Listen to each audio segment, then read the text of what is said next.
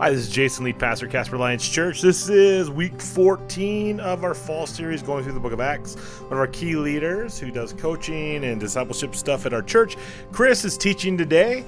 I hope you have a great time listening to it. I hope you've enjoyed this walk through Acts, this overview of Acts. If you'd like to know more about Casper Alliance Church, you can check us out at casperchurch.com, or you can download our app on your device. Go to your store, your app store, search for Casper Alliance Church, download the app with the double C's. You'll connect with us there. Hey, have a great week. Thanks.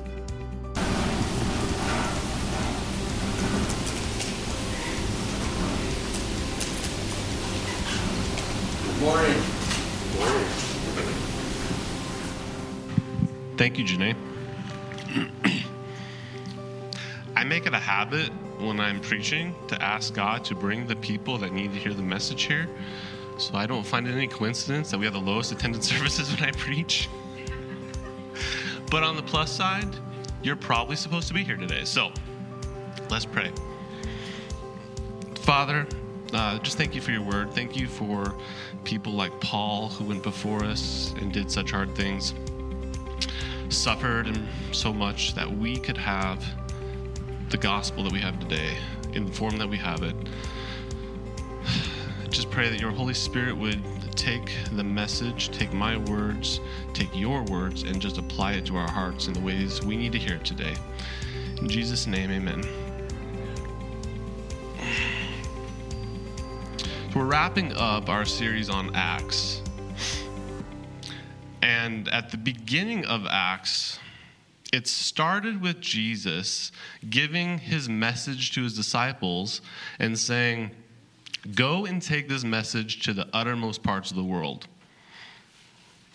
And in an ironic twist, we find the very first missionary of the church in prison on the last verse of the book of Acts, and it ends right there. So take this message to the end of the earth, and then here's your missionary.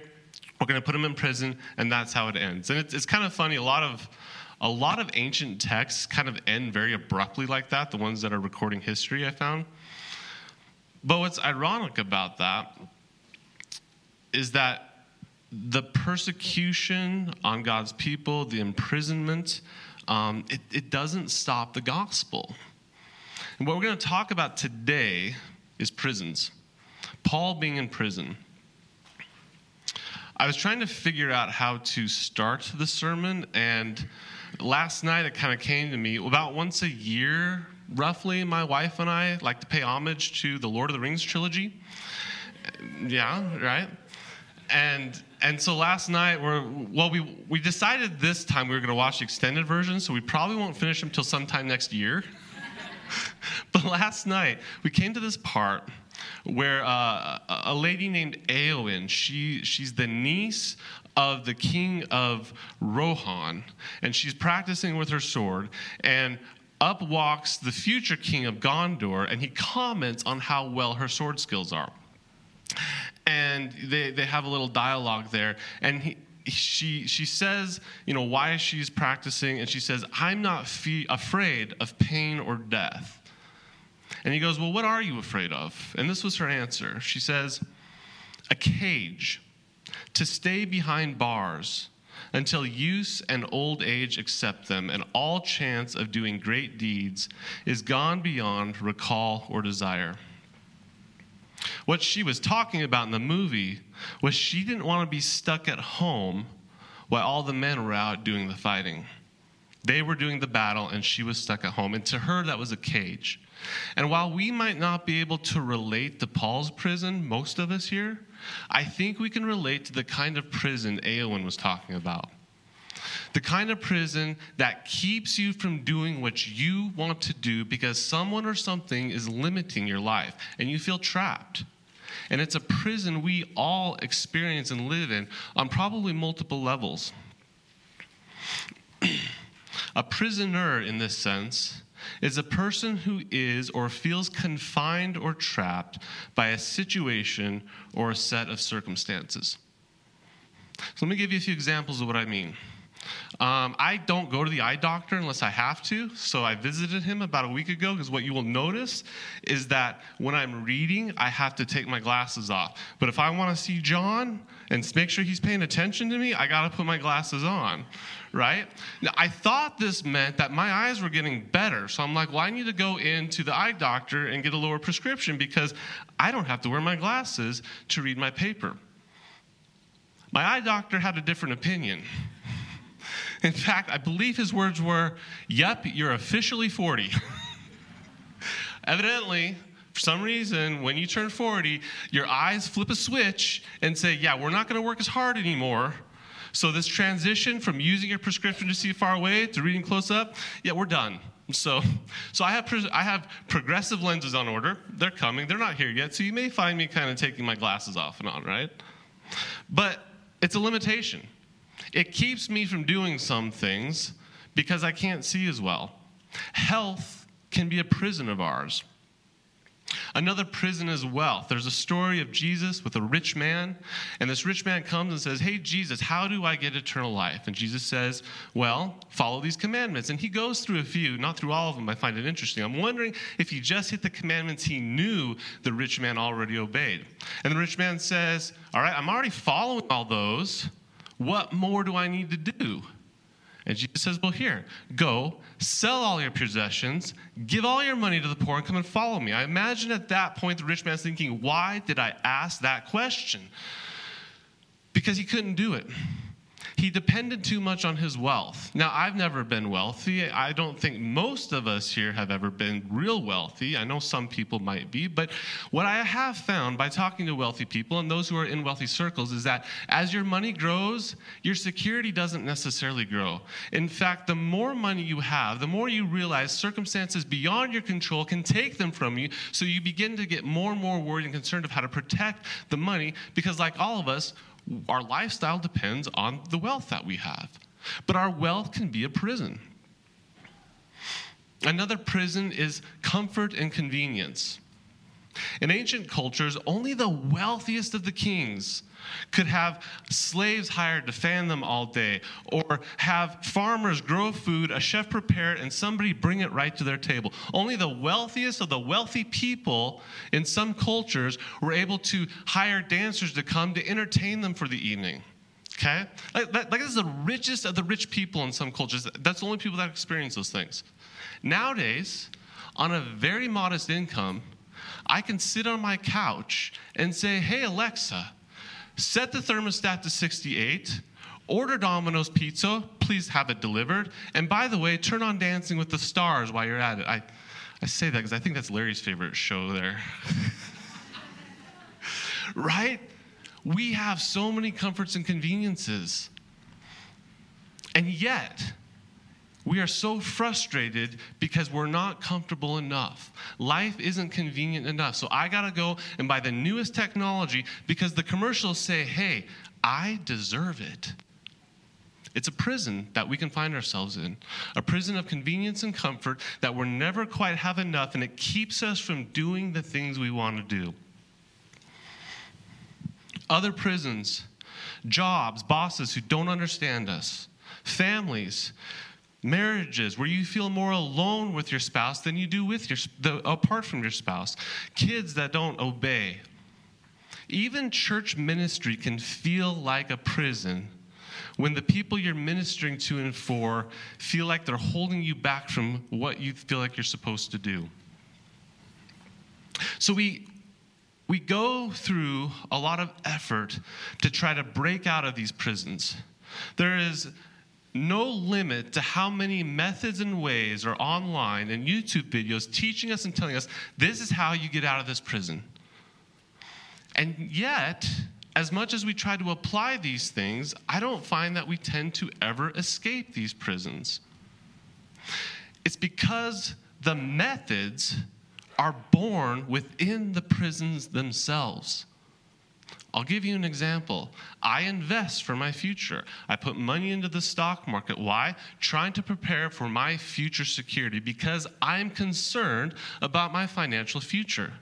But investing doesn't make me more secure. It actually makes me focus more on how much money I don't have yet. Because the method is not apart from the prison itself. You can't live in freedom from a prison using a method that is connected directly to the prison you're in. And I find that at all levels. So the Bible speaks of freedom, and yet we live in these prisons that we are trying to get free from. The methods we employ might help us feel more comfortable, right? Like, I was sharing this with my wife this morning. I said, you know what I kind of think of? Like the difference between Alcatraz and the Mayberry jail. Anybody here Andy Griffith fans? We love Andy Griffith at our house, especially the old black and white era with Barney Fife. And one of the running jokes, right, of Andy Griffith was this guy named Otis would get drunk every weekend because he didn't want to go home to his nagging wife, and drunk means he had to go to jail. So he'd go check himself into jail and spend the night there. Well, the jail at Mayberry had bed sheets that were, cleaned every day, had nice doilies hanging on the walls, a rug, and B, cooked a fresh hot meal morning, noon, and night for whoever was in jail there. It was as close to being at home as you could get. Whereas someplace like Alcatraz is a 9x5 concrete cell with cold water and one toilet, and that's your existence. And I feel like the methods we use to try to escape our prisons don't actually get us out of our prisons. More, they make it a little more comfortable for us. Like instead of Alcatraz, it's like the Mayberry jail that we can handle, And so we do it. And I'm not necessarily discounting those methods. Like I said, I use these too. I invest. I do these things. What I'm saying is that it is not where true freedom is found. The secret to never feeling like a prisoner. Okay, here it comes. You got it? Drum roll somewhere? The secret to not feeling like a prisoner. I better read this to make sure I get it right.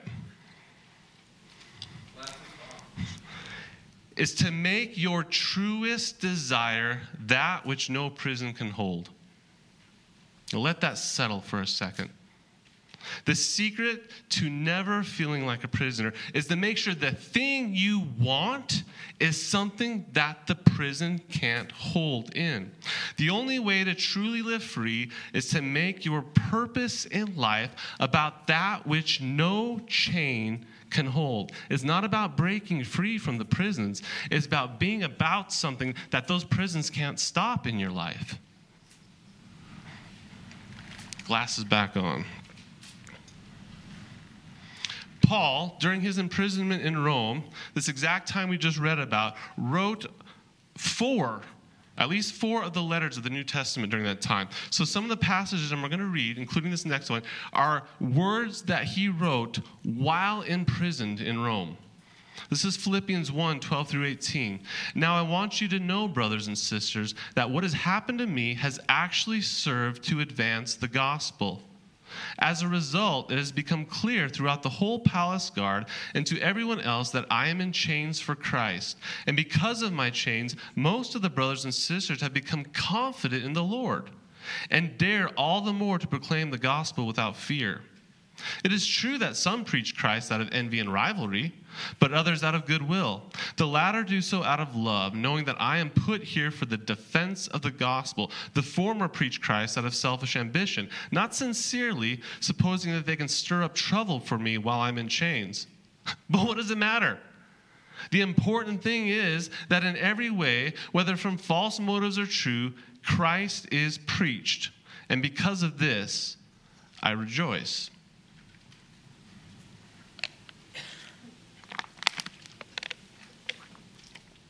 Does that sound like a man limited by prison? For Paul, freedom was found in the opportunity to preach the gospel. Think about that for a second. The opportunity to preach the gospel. His life was so devoted to the message of who Jesus is and what Jesus could do for your life that everything he did was about that, and nothing could stop that. Not prison, not out of prison. When your life is about something that prisons can't hold, It doesn't matter your situation. You are free because you are doing what you want to do. See, Jesus has done his part. He's died. He's lived the life of suffering. He showed us the way. He gives us the message. Our struggle now is that we need to believe living with him is the most important thing we can do today. That's the key to being free, to being outside the prisons. When we start to make life about the other stuff, that's when we feel trapped. You know why? Because that other stuff is dependent on other people and circumstances. They're the jail holders. They're the ones holding the keys to your prison.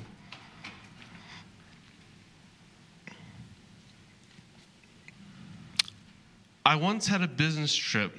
This had to be 10 years ago. And I turned on the television one evening, and I remember seeing an evangelist, and he said some words that I will never forget. He said, "God owes me nothing." Doesn't seem too big of a deal. Why would those words hit me so hard? Because this man had no arms and no legs, and he was propped up on the tabletop, and he looked at the audience, and he said, "God owes me nothing." You know how powerful of a testimony that is? Here's a man who has every right to feel imprisoned in life, and he lived like he was free. And people heard it, and they said, "I want what he's got."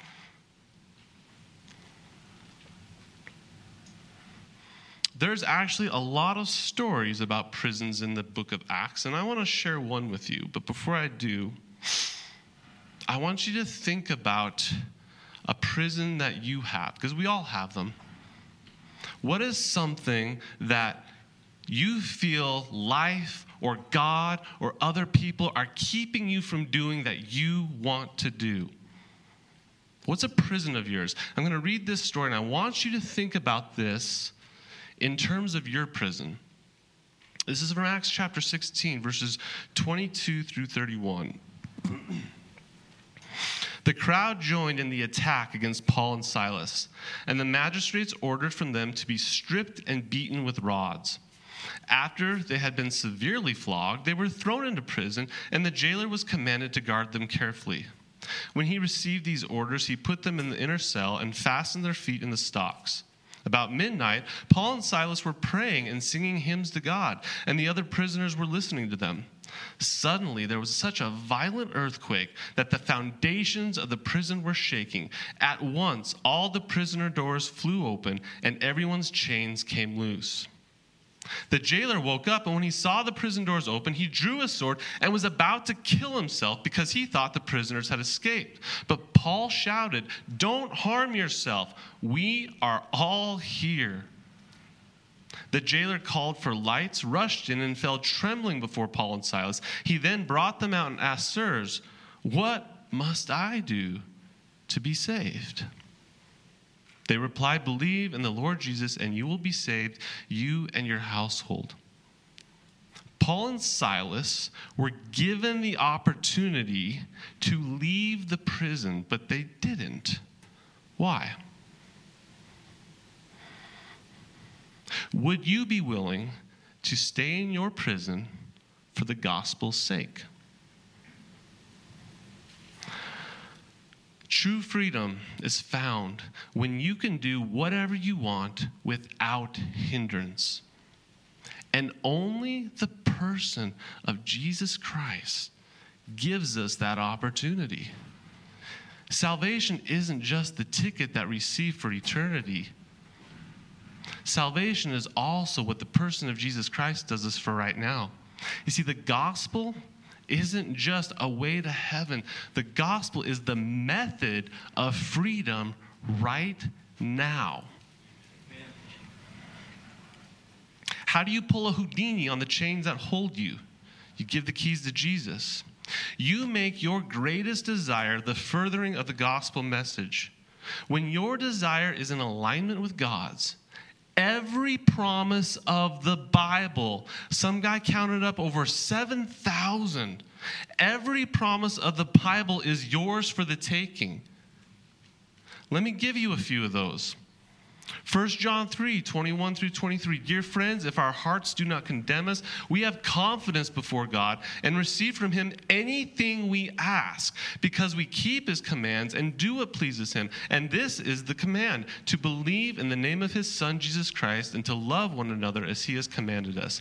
Isaiah 26, 3. You will keep in perfect peace those whose minds are steadfast, because they trust in you.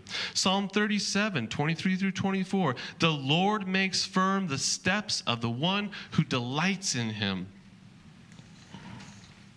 Though he may stumble, he will not fall, for the Lord upholds him with his hand. Isaiah 40, 31. But those who hope in the Lord will renew their strength. They will soar on wings like eagles. They will run and not grow weary. They will walk and not be faint. Romans 8:28, and we know that in all things God works for the good of those who love him and who have been called according to his purpose. Isaiah 43:2, when you pass through the waters, I will be with you. When you pass through the rivers, they will not sweep over you. When you walk through the fire, you will not be burned. The flames will not set you ablaze. If we would get our eyes off the prison walls and onto Jesus, you can live a life of freedom like you wouldn't believe. And all those promises are available to you. The person of Jesus Christ isn't just our ticket to freedom. He is our method of freedom. A while back, my family took a trip to Omaha. We got a plane trip there because, my family was piggybacking with me on a business trip. So I was going to Sioux City. They went with me, but we went all the way to Omaha to go to the Omaha Zoo there. Very cool zoo, by the way. Highly recommend. Nori was just a baby. And from the plane trip, I think from Casper all the way to Omaha, like something like 2.5 hours, Nori screamed. I didn't just cry. She screamed the entire flight there. Of course, my wife's doing everything she can to calm her down. I had it a little easier because I was sitting in a different seat on the plane, and so I was able to be more empathetic with the other passengers around me. You know, I was like, this lady would just shut up her kid, right? It's a gift of mine to put myself in other people's shoes and to really feel what they're feeling. But I think when we buy a ticket for a plane, most of us know the possibilities of what can happen 40,000 feet in the air, and we're just hoping to get to the end. We just want to get to the destination. We buy the ticket, and we just need to get to the end of the plane trip. A different type of trip is one I've always wanted to take, which is a train trip. You know, you buy one of those scenic train trips where you have a destination you're going to, but it's not just about the destination, it's about the entire journey. And I think salvation, I think the gospel message of the person of Jesus is about the entire journey. And sometimes I got my ticket, I just need to survive until I get to the end. And we create the prisons for ourselves because we want something here and we want something there, instead of saying, maybe this is where Jesus has me, and if I would look around and understand how he's meeting me here, I would have a message for the fellow prisoners around me. Paul lived under threat in almost every city he went to. You know where he wasn't under threat? These 2 years in Rome. Think about that. See, I think that guard probably sat outside Paul's house, because Paul was under like a house arrest kind of thing, and he had the freedom to have people come and go and pretty much do whatever he wanted. I think that guard thought he was keeping Paul indoors. I think God put that guard there to keep all the other threats out. The Jewish synagogue, other Roman people who wanted him dead. Paul had 2 years of nothing but a peaceful ministry. He could write, he could talk, he could speak without worried about his life.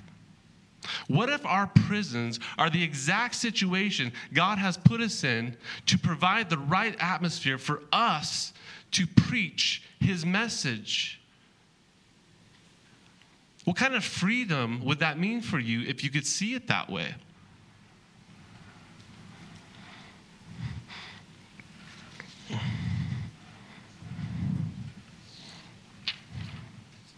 I had a Philippians verse, and that's what I'm looking for as I skipped. Ephesians 4:11 through 14. For I have learned, this is Paul, again, writing from his imprisonment. For I have learned to be content, whatever the circumstances. I know what it is to be in need, and I know what it is to have plenty. I have learned the secret of being content in any and every situation, whether well-fed or hungry, whether living in plenty or in want. I can do all things through Christ who strengthens me. How is that possible? Because nothing could stop what he desired to do most: preach the message of Jesus Christ.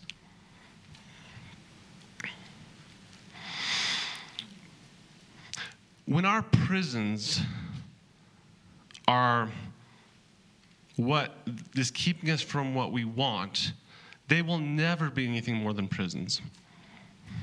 But when you learn to shift your desire to being about the person of Jesus, like that is what you want. You want to meet Jesus where you are, and you want to be so transformed by that. You want to share him with other people. When that is your mentality, your prison becomes your podium. Your incarceration becomes your independence. And the people around you look at you and say, I don't get it, but I want to hear about it.